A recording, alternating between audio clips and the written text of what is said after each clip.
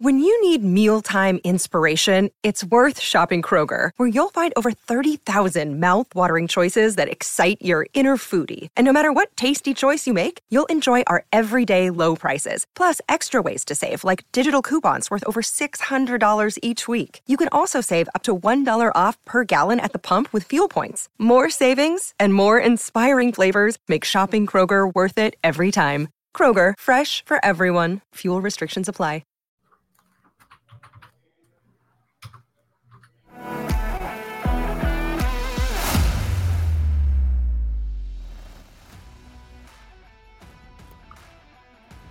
Welcome into 11 Personnel. Nick Roush and Adam Luckett here with you in the middle of the grind that is spring practice, where Saturday the Wildcats will open their doors to the practice facility to let fans come in, take a sneak peek of what the Kentucky football team is going to bring to the table this fall.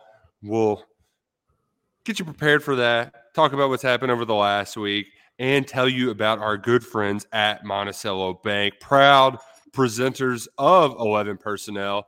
They know what they're doing over there because they've been doing it for 128 years. Wherever the Wildcats go, they're right there with you with the Go NBC mobile app. Lets you bank at home, on the road. And if you want to come see them in person, right? A little friendly service, a little, hey, how you doing? They have 21 branches in 14 different markets. Monticello Bank, where people matter, competitive loans, competitive deposit rates, and a wide variety of customer-focused financial service, which makes the numbers on your side of life a little bit easier. Visit us on the web, nbcbank.com, Monticello Bank, where people matter. Remember, FDIC, equal housing lender. Luckett, you got to pick up some swag here at KS Office. Like, it's a sharp-looking hat, and it's big enough to fit our big bucket heads. I know that's good. It's hard to find those sometimes. We can make it work with Monticello Bank. How is that big noggin of yours doing? You've been burning and turning and KSR plussing, grinding away? I've been. It's a rough life, Nick. Watch football and write about football. I don't know how I do it. I really don't. I mean, it's just a grind sometimes, but it's a good grind. And sometimes we get into a little lulls here, right? And I think the team got into a little lull on Saturday. But luckily, we all have something to look forward to on this upcoming Saturday. You get to see practice and to actually see it and see what's happening, see some proof of concept a little bit. I think is good. And, but there is an upset head coach. At least there was last weekend. And the thing is, too, is we and I laugh because me and you were there like every damn day last week, right? And it was not like there was some good stuff, but nothing like super exciting. The one day me or you do not go, we get just Stoops just going off, lit up like a Christmas tree. So yeah, that's how that works sometimes. Which you can kind of sense it when we were there for Pro Day on Friday. Stoops kind of talked about, not wanting to praise these guys too much, right? Like they still got to put it on the field. We got to have I forget what was it? We got to have a chip on our shoulder or something like that. Like you could kind of sense it coming, but yeah, I have a theory on that. Okay, well, let's hear it. You don't have to use all the expletives Stoops did with that tongue lashing because these happen from time to time, right? Like you can almost kind of time them up. Middle of spring practice, middle of fall camp, you get complacent. Stoops rips their ass into the media. He did crank it up a few more notches. He was dropping some words we're not supposed to say. It was a little bit extra on that tongue lashing, but nevertheless, like I was not disheartened by any means. Like they were due. They were due for one. Yeah, let's just rewind a little bit here. Like last year, Nick, there was, I think, 3 or 4 games where Stoops, in the immediate press conference after the game, was upset at how his team played. And it wasn't from necessarily a execution or play calling or any of that standpoint. It was very much an effort-based feeling that he felt like they just didn't play hard enough. They didn't play like, he likes to say, with an edge, with a chip on their shoulder. You go back. I mean, it started at the first freaking game last year after they played Miami, Ohio. He was upset about it, and it continued. South Carolina game, it was like that. The Vanderbilt game is obviously the big one. And I believe there was another one in there that I'm not getting off the top of my head. I think that was a big issue for him. And we heard him say, maybe I'm not connecting with this group. I don't know what's going on. So I think a big point of emphasis for him this offseason is that ish is done, where that's not happening again, and I'm not going to let it happen again. So we heard it when spring ball started. John Clay asked him about if they made any changes kind of to the offseason routine. And he said they did make some like winter workout changes to kind of drive up the competitiveness. To me, that's what – and then his statement on Saturday was really all about that. Like we've heard Brad White talk about how like fun this team is to coach, right? They look forward to practice. They practice hard. They're very smart. They're very into football, into competing. And we've heard Liam Cohen say a lot of good things about the offense. And there's been a lot of good early returns about the returnees at receiver, about Devin Leary at quarterback, Ray Davis at tailback. Like there's a lot of good signs. But so that's why Saturday was so weird, because we hadn't heard any of that. But to me, it was Stoops sending a message to his team, pretty much saying, we're not doing this again. Like, we are going to play hard. We're going to play with an edge. We are not going to come out here and lay eggs. It's not acceptable. And there's a lot of talk about like the standard, Kentucky football standard. Blue collar. Yeah. To me, that's what it was. And to me, I think the O-line probably had a bad day. And they can't run the ball. And I think he probably got a little irked about that too. It would be my guess of what happened. Yeah. But mainly what this was we are not doing this again like we did last year. This is not going to happen. And I think that was the overall kind of tone. I think that's what he was trying to deliver, at least from where I'm sitting, where my point of view and what he said in the past. I think that is a big point of emphasis, I think, for him and for the program. It's not what happened last year. They just can't. They don't want that to happen again. Well, and to that point, the way that Kentucky's team building kind of operated prior to the transfer portal and in all of the kind of rapid roster turnover was you had very much a identity that built up with players kind of stacking, get old, stay old, right? Stacking these classes up on top of one another. Mm-hmm. And you lose some of that when you have so much turnover. I think there was 6 transfers during the first transfer portal window come in. Plenty went out. There will probably be, 3, 4, 5, 6 more in this second transfer portal window. So part of that is making sure you don't lose the identity amid the turnover. And then I think another part of it too, like it is, how many freshmen were contributors last year? 7? A lot. Right? Yeah. Yeah. Like between Deion Walker, Barryon Brown, Dane Key, Caddis, Alex Safari, like on the one hand, you want to build them up, and then but you can't de-recruit them so much that they want to take their talents elsewhere. So I think part of what played into that as well is they might have played a little nice last year, and now, from everybody, like if you ask about the receivers, like it's okay that they're good, but even Liam Cohen's like that. It has to be more consistent. They got to be better because they are better than this if they show it. They got to go out there and do it every single day. So I think that's where some of that factors in as well. Yeah, absolutely. I mean, we heard last year about like after the Youngstown State game, like the blocking, like that's probably the maddest we've seen Stoops in a press conference on a Monday. I mean, he walked out. I think he walked out when we asked, like he ended the press conference himself. He was so mad about the receiver blocking. Yeah, because there was – I forget who exactly it was that whiffed. It might have been Dane or something that you pulled out on tape. And as soon as you mentioned it, he was just like, I got to go rip these guys' ass. Yeah. There's – it is a balance. It was just a change. It was a change for this program. Having that many freshmen that could play and start. That's how teams that recruit at top 15, top 10 level, that's how they have to operate. Like if you get the players, they got to play if they're good enough. Where Kentucky had more been stat classes, develop, play his junior seniors, where it was a little different last year. And so that was just different. But in the long run, that's going to pay off. That these freshmen have played early. And that they banked a lot of good reps. Like I think, like you look at the defensive line position, your best 3, Nick, might be Silver, Deion Walker, and Khalil Saunders, and they're all either true sophomore or redshirt sophomore. So, like, you got a nice little potential core there. Both your offensive linebackers are juniors. You could be pretty young at cornerback. I mean, Andrew Phillips is still a redshirt junior that has 3 years eligibility left with the COVID year if he wants it. That's crazy. And then your other guys are sophomores, Maxwell Hairston and J.Q. Hardaway. And so you got guys that are going to get reps that are pretty young, and I think long-term that can help them.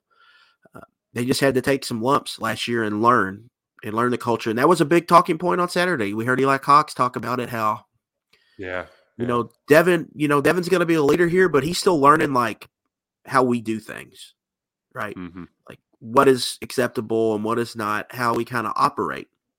And, like, to me, Eli talking, it was probably maybe saying, like, Marcus Cox is going to be a big part of this offensive line, but he's probably learning, like, how they do things here. How these younger guys throughout the program learning how guys do things. And that's part of the acclimation of spring. But with the offensive line, like I said from the beginning, like, I don't think you should have high expectations, but them just being together and being able to bank reps here. Yeah. And as long as these guys are staying healthy, and the big thing I'm going to be looking for Saturday, because we never know about anything like injuries, Nick, but we get a good idea at, like, these open practices when guys are out of the lineup. And then you're like, oh, maybe they haven't had this guy for a little bit or this or that. And so that's kind of weird. We might learn on Saturday. We found out about Vito when he just wasn't at practice. And it was like, oh, yeah. Kicked him off the team.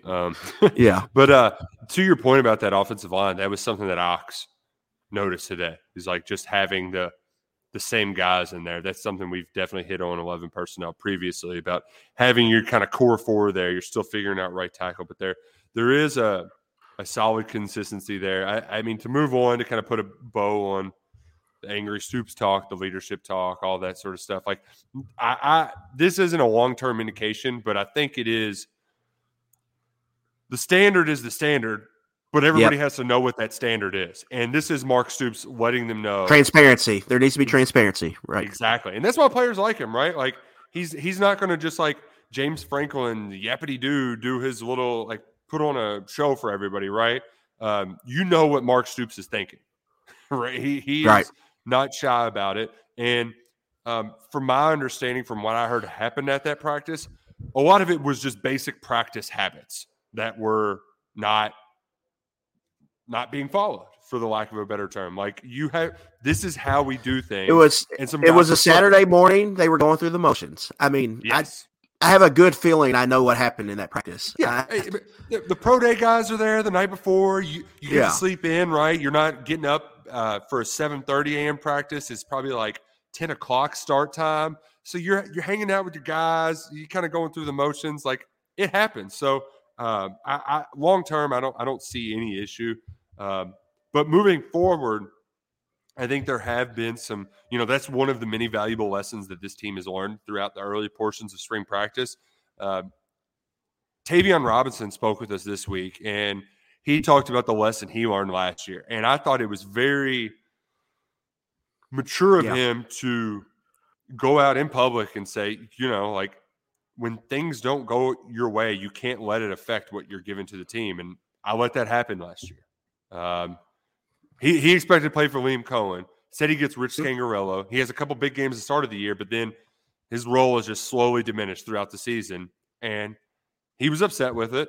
He wasn't even on the sideline for senior day, I don't think, against Louisville. So he's like, we're moving forward, clean slate, swipe it under the rug. And I think he's not the only one that's going to benefit from having this clean slate. Like Isaiah Cummings could be another guy, right? Where you at least feel like this team is taking their medicine, but there is going to just be those lumps that every team has to go through when you're practicing 15 times and you're not playing anybody, not preparing to play a game. Yeah, there's been talk about, how this is going to be really good for the receivers overall, just because they're getting so many reps now, where there won't be a ton of reps available in the fall when they get into team settings, because one, you got to get the ass kicker in there. Two, Bates and Jordan Dingle are going to have a big role too. as well. So in your personnel packages, you're just not going to have as many reps. If y'all aren't sure who the ass kicker is, that's Josh Katz. Okay, we got to get going to be the ass kicker moving forward. Who's our t-shirt company, Nick? Like we got to get an ass Kentucky kicker branded. T-shirt. Yeah. We got to get an ass kicker T-shirt. Ain't signed him up. We just need a stiff arm to the face. Yeah, ass kicker. You already have the picture. I mean, like you already have the model off that photo. Just do it. I'm making you money. Like that shirt is just going to sell. Just get ass kicker shirts. Let's do it. What are we waiting on? So, yeah, I think this is important for the receiver. And I've talked about Dekel Crowdis. I think it's a huge spring for him. If Anthony Brown's going to play, I think they're going to know here when they leave spring practice here in a few weeks and wrap up. All of that, it's big for all of those guys, I think. And for Tavion, like we heard some stuff. Not great. About what how the end of the year went. Mm-hmm. I don't think he was the biggest fan of Rich Gangarello. I think he's not in the minority with that. We heard what Dekel said about Gangarello's play calling. So I don't think the receivers in general loved how everything worked out. And Tavion, it's now or never for him, right? Yeah, right. He entered last year on the track to have a good year and be a draft pick. And then he had his worst career year as a true senior last year. So now if he's going to get back on that track, he's got to have a big season. I mean, it's a big year. It's a contract year for him in more ways than one. Mm-hmm. And so I think that self-reflection, saying that, I think not a lot of guys would do that. So I think that's a good sign for him that he knows last year was not acceptable and he's trying to fix that, because I guarantee there's some trust he's got to earn. Or he may have earned it back already, but there was some trust probably he had to earn back in that building, and some things he probably had to do for him to. I'm sure they were happy to have him back, but how it ended last year that's not. You talk about the standard as a standard. That's not the standard. No, not at all. And so it's at least good to hear that things are progressing him in the right way, and I think that's kind of the power of Cohen too, man. He's just got guys believe and buy in to him, and they're coached way different. You're just going to see that on Saturday, how he's just more of he comes off as very player friendly coach, I think. But he knows when to push buttons. I think he does a good job of when to get on a guy and when to not. And he's got a really good grasp, I think, seeing him in practice settings of really kind of coaching the whole group, where not just being the quarterback guy, not just being the supervisor overseeing, it's really being very hands-on.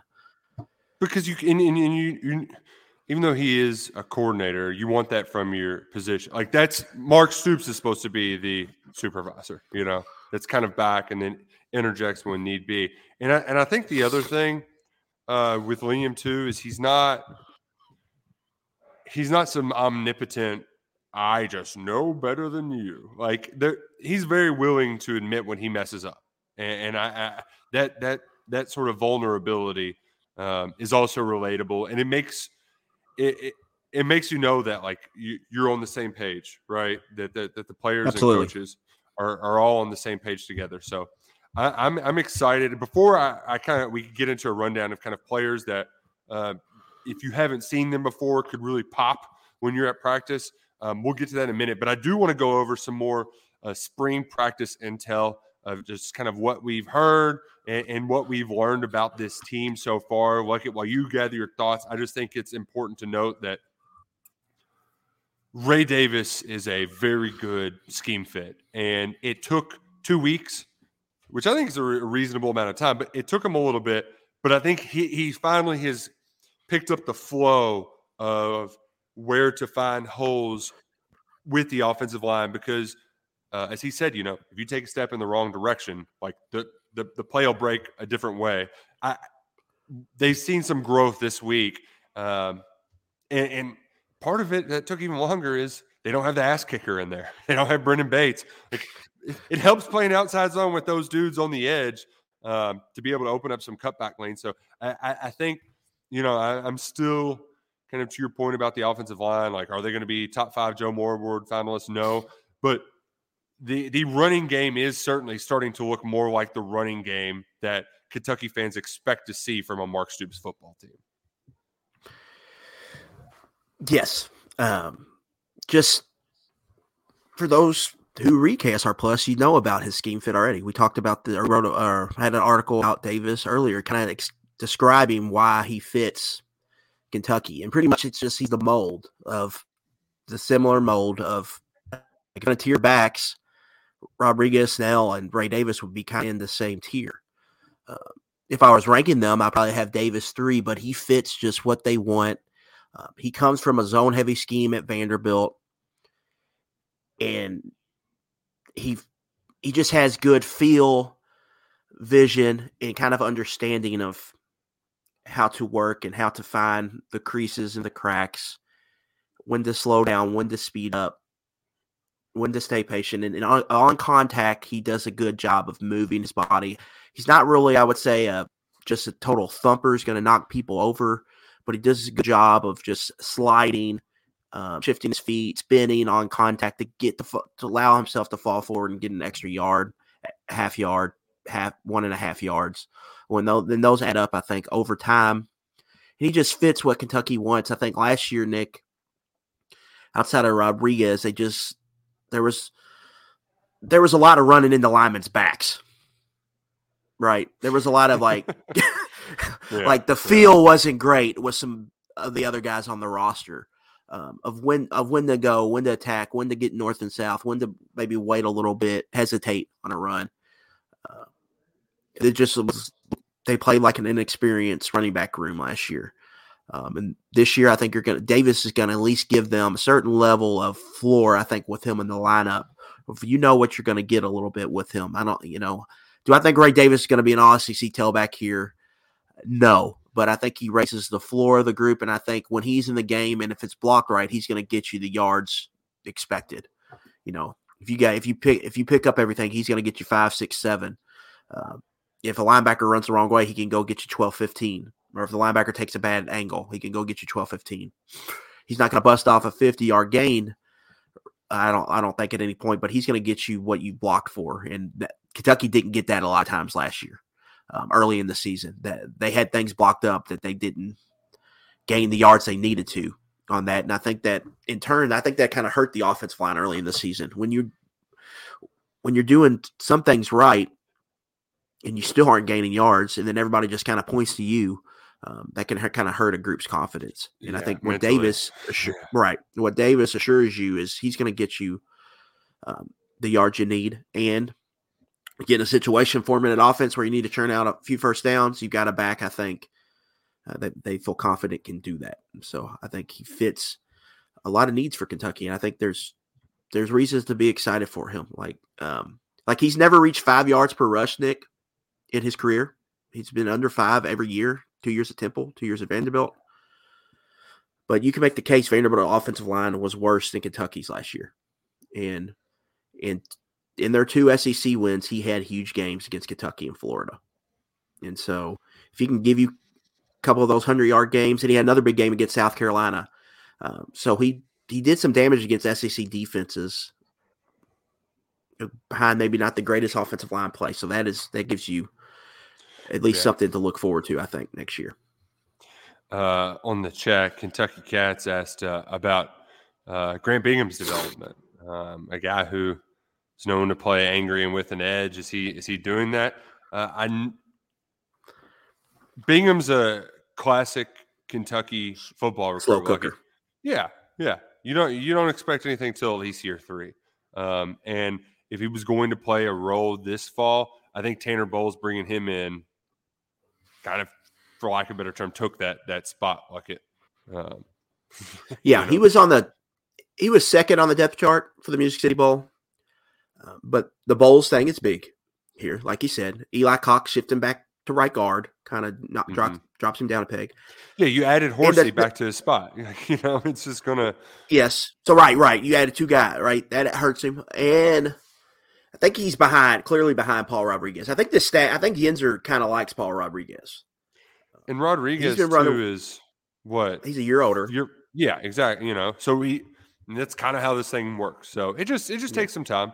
take some time. So, but yeah, I'm not this is going to be worried at all. Grant, it's another development year for Grant Bingham. Do not expect him to play many snaps this year. And then we'll see next spring where he's at.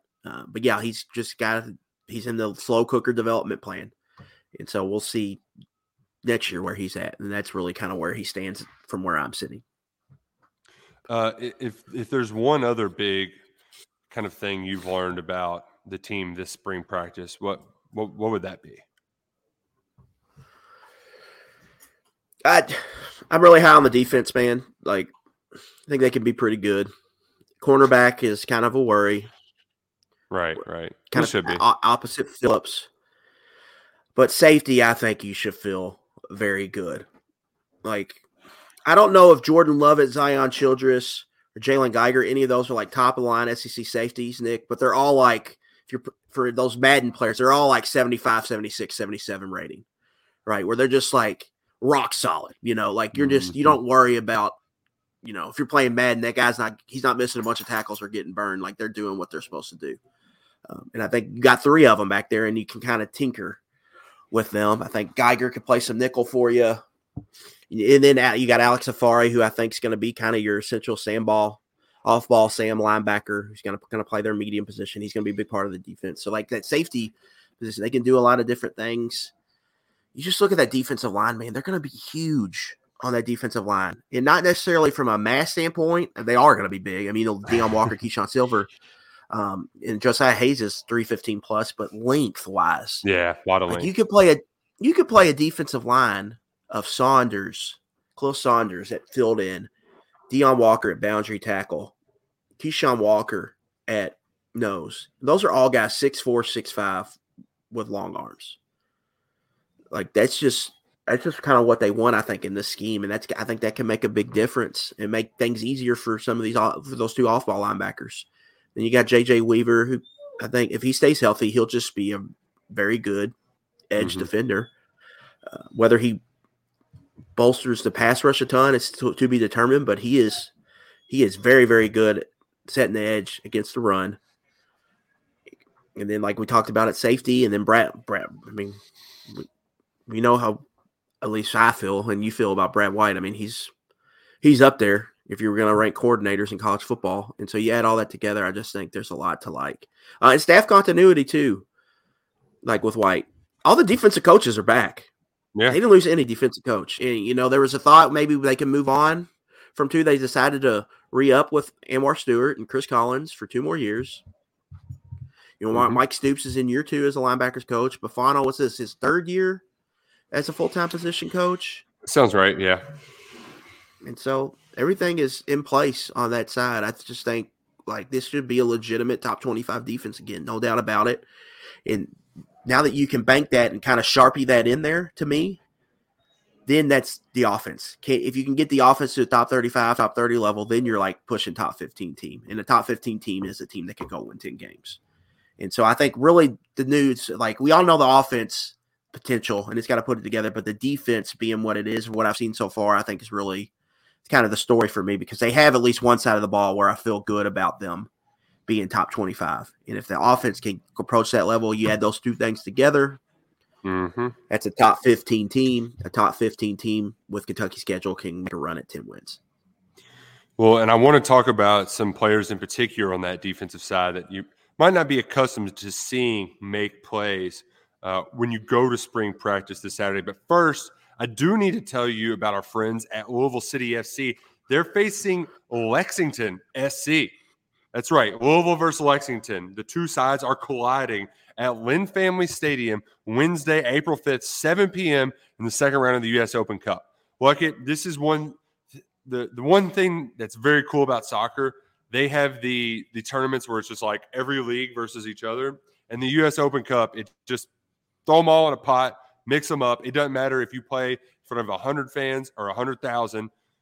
They're all playing against each other in the U.S. Open Cup, which Louisville City's done pretty well in the past. They've made it as far as the quarterfinals, and last year they won 3 games in the tournament. A lot of exciting action in Butchertown. And now you can go watch the 2 teams from Kentucky collide. That's Wednesday, April 5th, 7 p.m. Don't miss it on the pitch. And listen to this deal too. $2 beers in the fan zone before the match. I mean, can't beat it. Any better than that? No, I don't think so. Call 502-LOU-CITY or visit loucity.com/tickets to get into the game at Lynn Family Stadium. Awesome venue right there in Butchertown, right? You see it when you go by 64. The end zone area too, where you can kind of just belly up. They got like this huge bar area. Very cool. So if you haven't checked it out, do so next Wednesday. It's spring break. You probably don't have any plans yet. So be a nice night to go watch Louisville City FC versus Lexington SC. Get your tickets at loucity.com/tickets. Look it. Players, numbers, you need to know. You already know about number 0, Big Deion Walker. He's a big son bitch. There's no other way to put it. If you haven't gone up, if you don't get there early to the games, if you're up in the upper deck and you just see from afar, be there and just stand on the sideline when he walks out. Dude is a monster. Same thing with Silver. Like, those two guys, you got to see them. I just don't know any other way to put it other than they're enormous, and you're going to want to just size them up in person.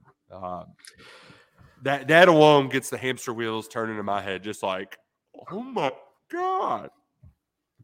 2 things guaranteed to happen on Saturday. 1, fans saying, oh my goodness, Deion Walker is huge. 2, I didn't think Devin Leary is a lot smaller than I thought he'd be. That'll be two conversations. Two things that'll happen in 50, 60 conversation groups, at least on Saturday. Your group chats with all your friends. How they those look, 2 things man, will be discussed. Can't believe Leary's that small. It's like, well, he's just not. I mean, we saw those pictures of Levis. The dude looked like a freaking bodybuilder. Like you just can't. You aren't getting that with every quarterback. But the other number that I really want you to focus on when you're watching the defense, I know that's not always the sexiest. So, you like watching the receivers catch passes. When they go team period, just watch number 11, Zion Childress, flying around the ball, maybe talking a little bit of smack. He has been, if I have kind of how Jordan Lovett was for me a year ago, where I was like, okay, this is the guy that's taken the leap. That's Zion Childress this year. He's going to be a player for him. He's not shy either. He's a chatty Cathy. He was a guy they added in the spring kind of portal window before it was the thing last year. It took him a while to kind of get his feet under him, right? He kind of admitted he didn't know defense that well at Texas State. He was a quarterback that switched sides of the football. He was just a true second-year player in the Sun Belt, and now he just knows defense better. He roomed with Ty Asian on the road trips. He kind of stuck to him like glue to find more, to learn more about the offense, learn how to watch film, what you're watching for. And so I think that guy is going to be, I don't know if star, because like you said, are they going to be in all SEC players? I don't know, but what I do know is he's going to be a solid football player that's going to have his nose around the football a lot this fall. So keep an eye on number 11 this Saturday. Yeah, just in his career, 37 games, 15 starts, 169 tackles. He's played over 1,700 defensive snaps, 11 pass breakups, 1 interception. Like, he's just played a lot of football. Mm-hmm. In the year, Nick, he made some plays that popped. Like the Georgia game, there's a few plays. I've clipped them in an article I wrote about Childress this week. He makes a great tackle on Brock Bowers, open field. He fits the run on 2nd and goal against Georgia. And then he has that blitz he times a blitz up perfectly against Louisville and gets Malik Cunningham on the ground in space.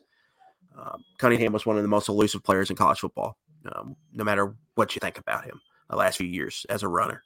And so there's some moments with him where it's like, oh, he can do some things. And you mentioned the football IQ part as he grows in that aspect, that should only enhance his strengths as a player. And yeah, I mean, he's a guy everybody talks glowingly about. To me, one of the more pleasant surprises, I think, has been Jagger Burton in the pivot as he moves to center. We're just hearing some good things about him. And I think with Jagger last year, Nick, he struggled in pass protection. PFF he gave up 15 hurries and 6 sacks. He was Kentucky, one of their weakest pass protectors on the team. And Kentucky shifted more to like a gap. They were more gap than zone last year in the run game, and I don't think that was necessarily Jagger's strength because that's more vertical, drive block, move bodies. Where he was always more an athletic zone kind of lineman. Cut out half, cut their body in half, just get your butt around him. So yeah, with Cohen coming in, they're going to be more zone run team, I would expect. And in pass protection, he's not at center. He's not going to have to deal with kind of explosive defensive tackles. It's more he's going to go against more road graders, and he's going to be more asked to help. Yeah, help. Keep your eye on the blitz, right? So you add those two things up. He's going to at center. There's more movement level blocking, whether it's reach blocks. They're going to probably use him as a puller, climb into the second level, and then in pass protection, the ability to just straight up power anchor against big time, quick, athletic, powerful rushers. It's not going to be needed as much. He still have to do it, but not as much. I think that adds up for him. He's a redshirt sophomore. He could be a multi-year answer at center. Sounds like things are going well for him. I think that's a real big sign because if you get Cox and Horsey back at guard, Eli Cox, that is, at their natural positions, you get Burton in there to solve the center position. Then you got that interior three we talked about. We thought it would be fine last year, and it never really was. Well, now maybe they have the answers for that this year in 2023, and then it's just figuring out things at tackle. Which, when you go to practice, that watching offensive line play can be tough, especially to the untrained eye.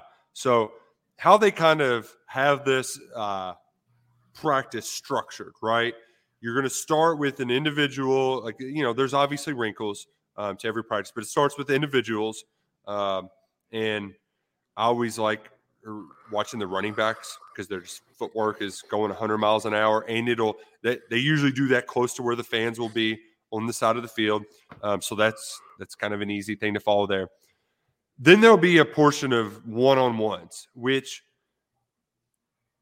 the receiver, like that's where you get the fun, receivers versus cornerbacks. The cornerbacks, I think, are at an obvious mismatch. They don't know where it's going. You're kind of putting them out on an island there, and you've got a quarterback as accurate as Devin Leary. It doesn't take much for just give them an inch, and they'll take it. But those matchups with Barryon Brown, like having him against Maxwell Harrison, Drew Phillips, who do have I'm not going to say the same kind of speed, but they can keep up, right? So those will be very fun matchups. So during the one-on-one portions, while you do get a fired-up line at sometimes, right, like when JJ's going up against Marcus Cox or something like that, you'll get a bunch of emotion from those guys. The one-on-ones, the trash talk between those guys on the edges at receiver, that's where your focus needs to be then, because it's just a lot of chatter, right? A lot of chatter between those groups. You'll probably get some dudes in each other's faces. It's fun. It's good, clean, wholesome fun. Yeah, and I think what you want, like in team period, here's what you want to watch if you're, especially in the run game with the offensive line. Like, are you seeing a lot of leakage? Is the defensive line just guys that not named Deion Walker?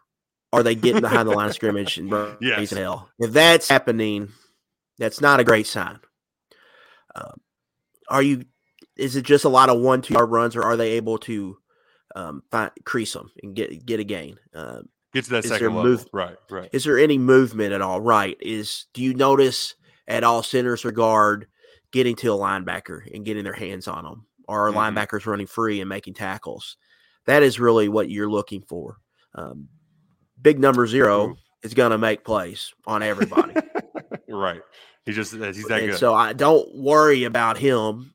I wouldn't say that's I wouldn't say that's necessarily a bad sign for the offensive line. It's actually a good sign. If he's doing that, that's all right. He's got a chance to be a game wrecker for the defense. But the other guys, are they getting blocks? Are their double teams getting some level of movement? Are they able to find creases and gain positive plays? Or is the defense winning every rep? I mean, that's really kind of what you're looking for in the run game. And then pass pro can just be kind of hard in a team setting because quarterback's not live. Right. If you're asked about the pass rush today, and he's like, "Well, they haven't let us tackle the quarterback yet, so I don't know." Yeah, you don't really know about because like there's going to be an individual drill where they'll have.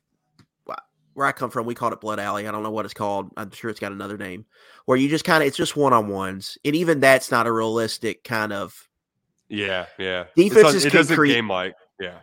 Defenses can create one-on-ones with their structure, but a lot of times it's not like you're getting help from somewhere or the other, or you're just not like you can't do an inside rip because you're just going to barrel into the center's show. Like the center is going to be right there, and so that it creates one-on-ones, and so what you can do. So the coaches they find out what you can do in a one-on-one, but that's not necessarily real like.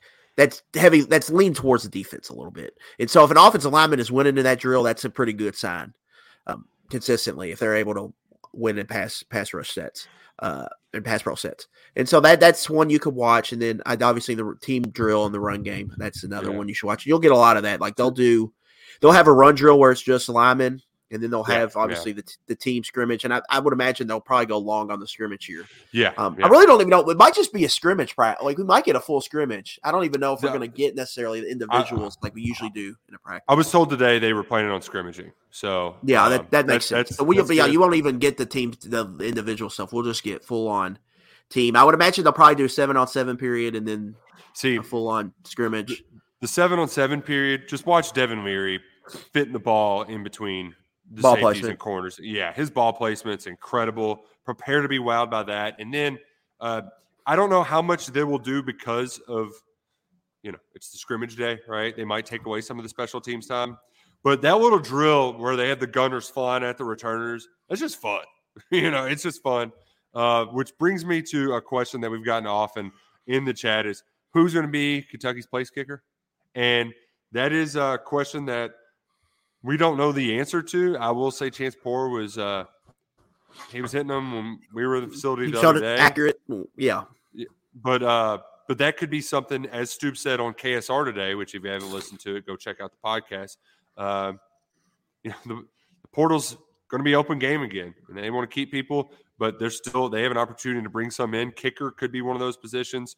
Right tackle is another one, and then you look at depth pieces, and middle linebacker seems like one of them right now because there's just guys get hurt there, and you don't have a ton there. Right tackle. And then right tackle.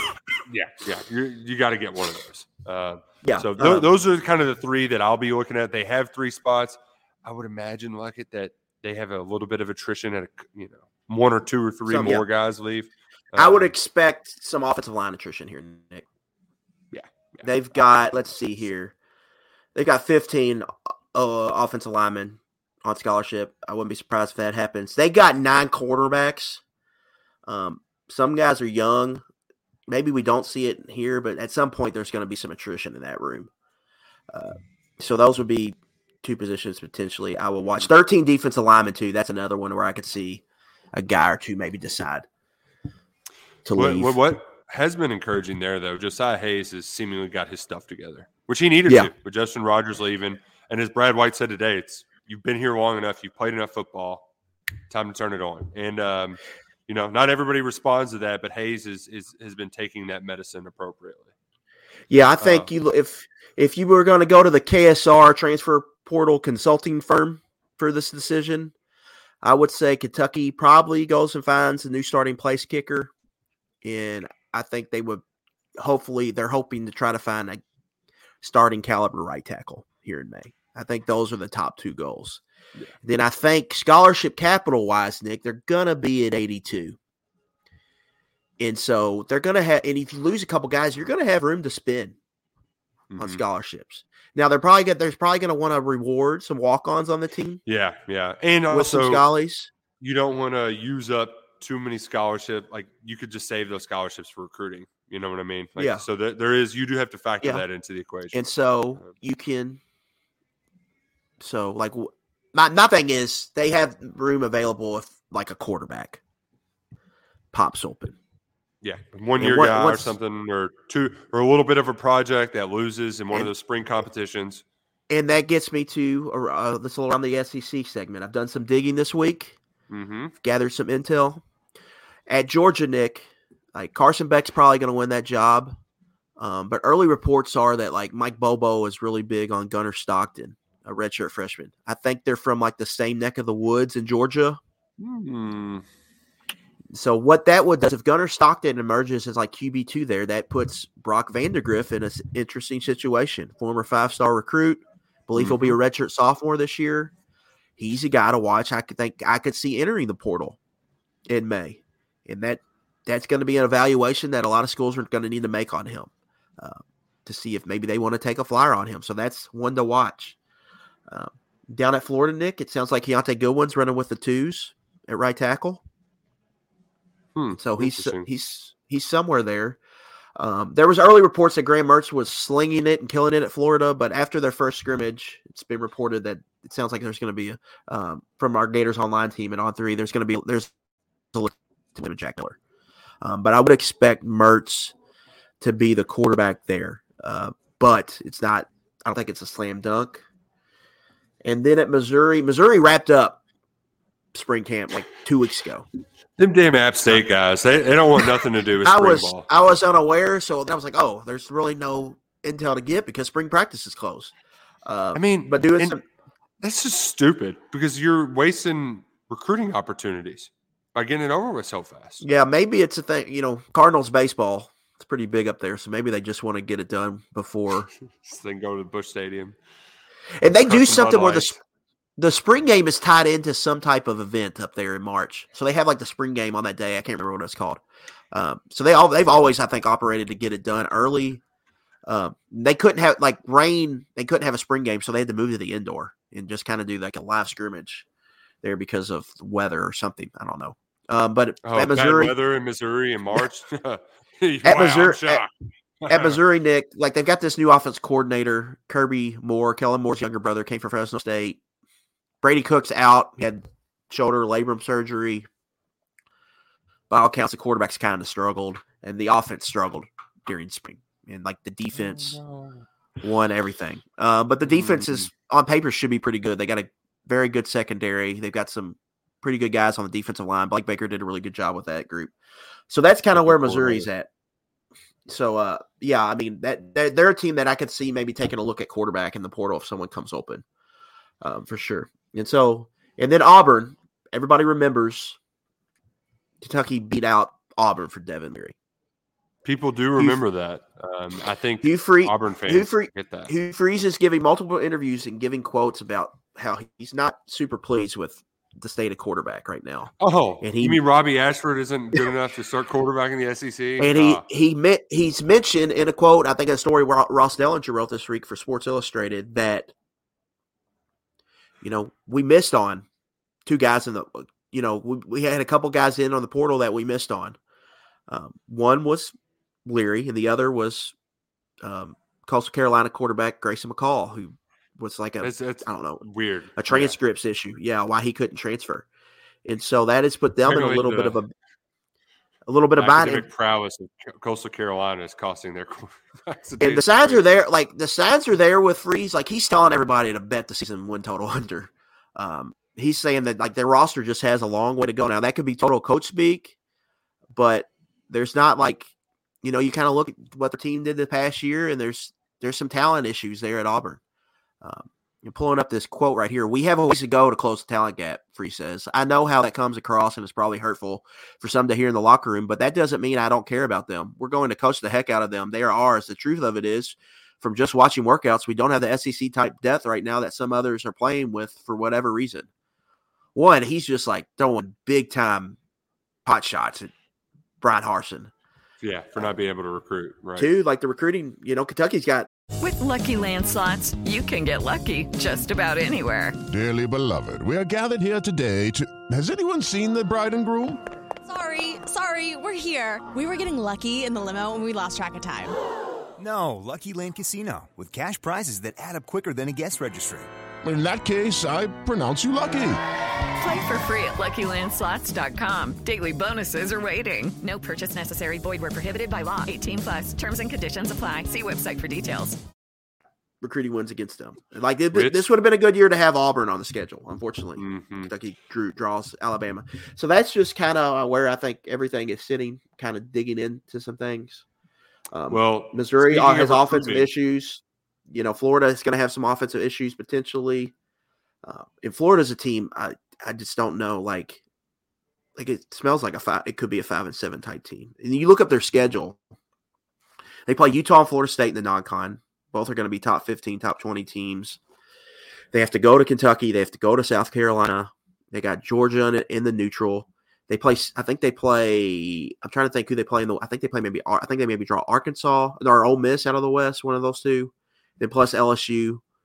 I think they have to go to LSU this year. Like this schedule it's a brutal schedule for them. And offensively, they have some young freshmen that are going to be good. I think specifically a receiver.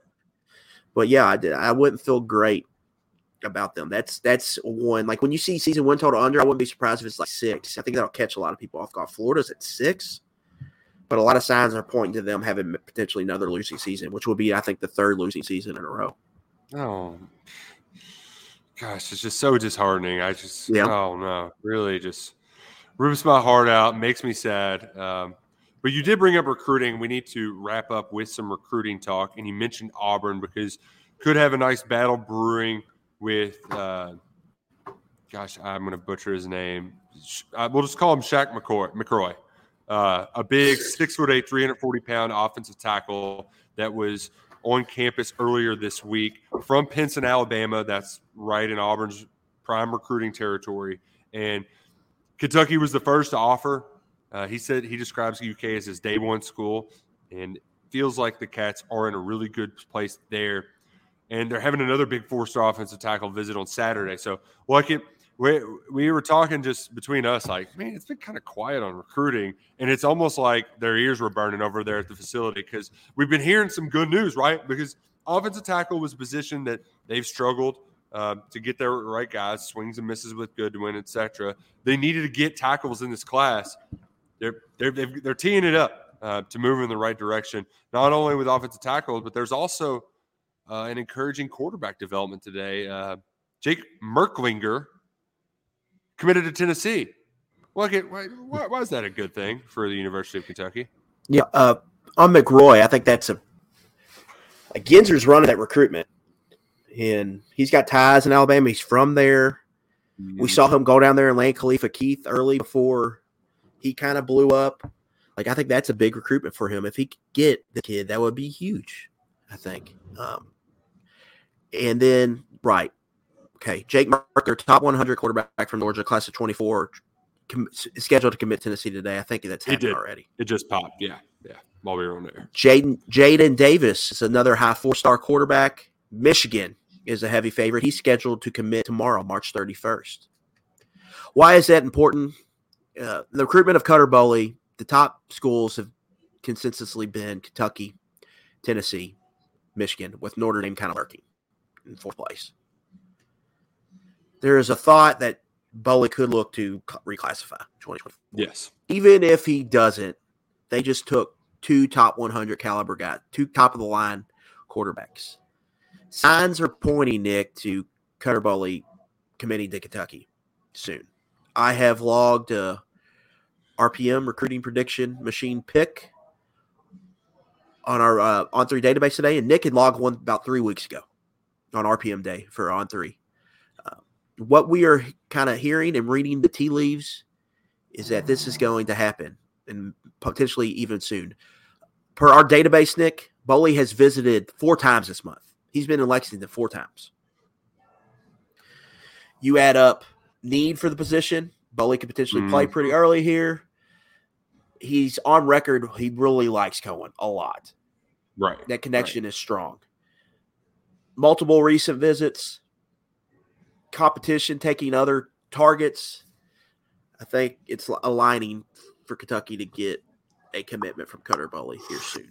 And Nick, that's going to be the first high 4-star quarterback recruit to commit to them. Blue chip prospect since Drew Barker. I mean, that decade. He's got a chance to be the highest ranked quarterback Kentucky has added from high school in the internet era. We'll see how the final rankings shake out, but he's top 25 in the On3 industry ranking right now, which balances out everybody. So he's borderline 5-star prospect now. And so that's where he's at, and could, if he has a big finish, he could finish pretty highly ranked. And that's just a huge development, because we talked about it when Cohen was hired. He needs to score points on Saturday, but job 1A is to fix the quarterback recruiting, mainly high school. Can't go in the portal every year. Got to get some guys from high school and develop them. So, like, there's going to be the Athletic crunched the numbers, and 70% of the top 50 quarterbacks quarterbacks in the top 50 over a 4-year period transferred. Half of the SEC started transfers last year. But you got to land some high school talent. It's inevitable. But here's the tricky part is you got to land the good ones because, no offense to some of the other guys, but like that becomes more of a coin flip. I know Bo Allen was a 4-star in one service, but if you average him out, he was like 461, right? And 461 is that's where you have either you could have a Josh Caddis or a Benny Snell that really pops and blows up. But a lot of times guys in that recruiting ranking in that range, they just never play. And the only reason why we pay more attention is because it's at a position of need. And Kentucky just, for the lack of a better term, for whatever, blame it on whatever you want, they have not recruited to the caliber. And rankings aren't the end-all, be-all. Now, Boley has to go prove it. He has to gain weight. He's got to work on some things. And a lot of the reason why he's ranked as high as he is because he excels in a 7-on-7 league, right, with his good 7-on-7 team. That's different than real football. So, like, there's no guarantee that if Cutter Boley commits to Kentucky, he's going to be a top 3 quarterback in the SEC and end up being in the NFL draft. That's not what we're saying. But he's at least of the caliber where those are the kind of guys that play on Saturdays in the SEC. He's got the tools, he has the potential and the skill set to get there at some point, and where you don't have to rely on the portal every year because Kentucky's lucky, but you can have swings and misses a la Joey Gatewood. Yeah, just first things first. In today's landscape, the quarterbacks you're talking about that Kentucky's been getting, they just get recruited over. Like Will Levis is a perfect example of this. Like he goes to Penn State, was like this mid to high 3-star prospect with high upside, but he was never going to really play at Penn State because Clifford was ranked higher. It was a bigger recruiting win. They had him just as a better prospect evaluated. And then if something ever happened to Clifford, they could just go in the portal and get a guy. Like it was probably going to be hard for Levis to ever play there. And the guys Kentucky have getting, they're just going to always recruit over them with transfers. Now that they can go and get transfers, that's just always going to happen. And so if you don't, so you have to get the guys you think are good right away, and they're going to play like early. Like Cutter Boley is going to play. Like he'll probably be a starter in year 2. If he's not, he's going to want to leave. Like that's just how the game is played right now. Yeah. And so for Kentucky, at least you have you can always go get a transfer, Nick. Like you can always evaluate him, and if he's not it, you can always go get a transfer and change. Now they have more options. And another thing getting a quarterback like this does, when you get a quarterback of this caliber, it helps you recruit the rest of your class. Guys want to play with dudes like this. And so he's going to attract talent. Like when they got Drew Barker in the fold, that helped that become a top 25 recruiting class back then. Mm-hmm. There's, Louisville with Pierre Clarkson last year. It's a perfect example of that.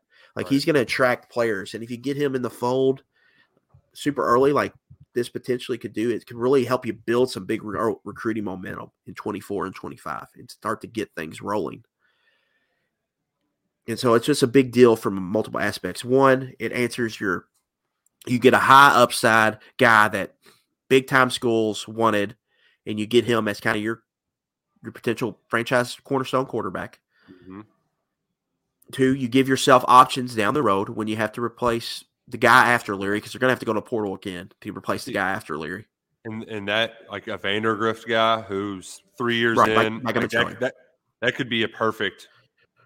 Yeah, I mean, watch what happens in between, Watch what happens at Alabama with Jalen Monroe and Ty Simpson. I think Saban's going to slow play that. That's probably going to be a decision after the season. Ohio State, Devin Brown, and what's the other guy's name? The guy from Philly that I like, Kyle McCord. So, just watching all of those and seeing how all those develop.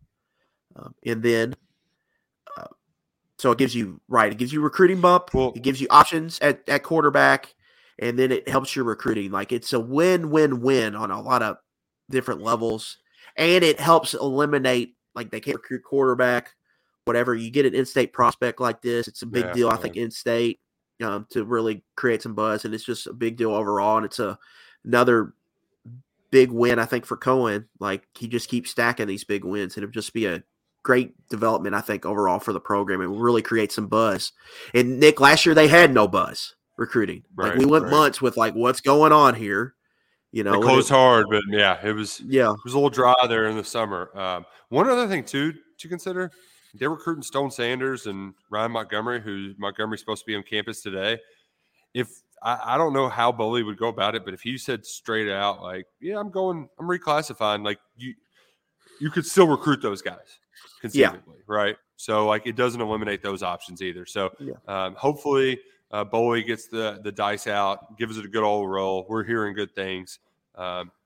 It's nice. It's nice. We were a little worried about the recruiting buzz or lack thereof, and things are seemingly moving in the right direction. I put a RPM pick in this week for Gavin Grover too.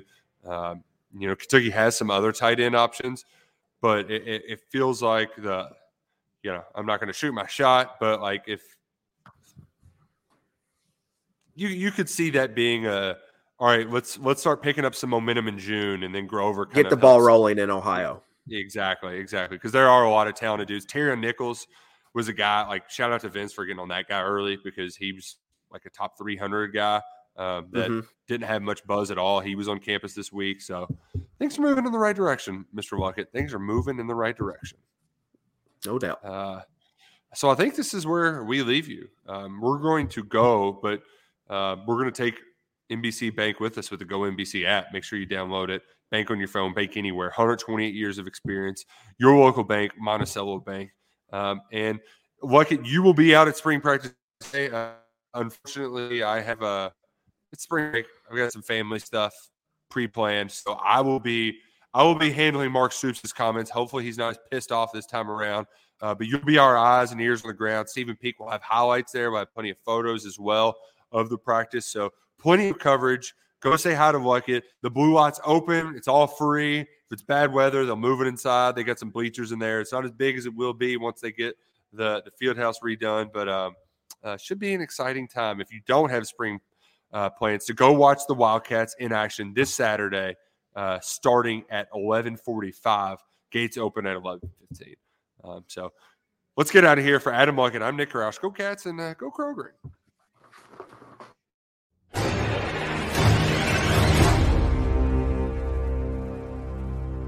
It's time for today's Lucky Land horoscope with Victoria Cash. Life's gotten mundane, so shake up the daily routine and be adventurous with a trip to Lucky Land. You know what they say, your chance to win starts with a spin.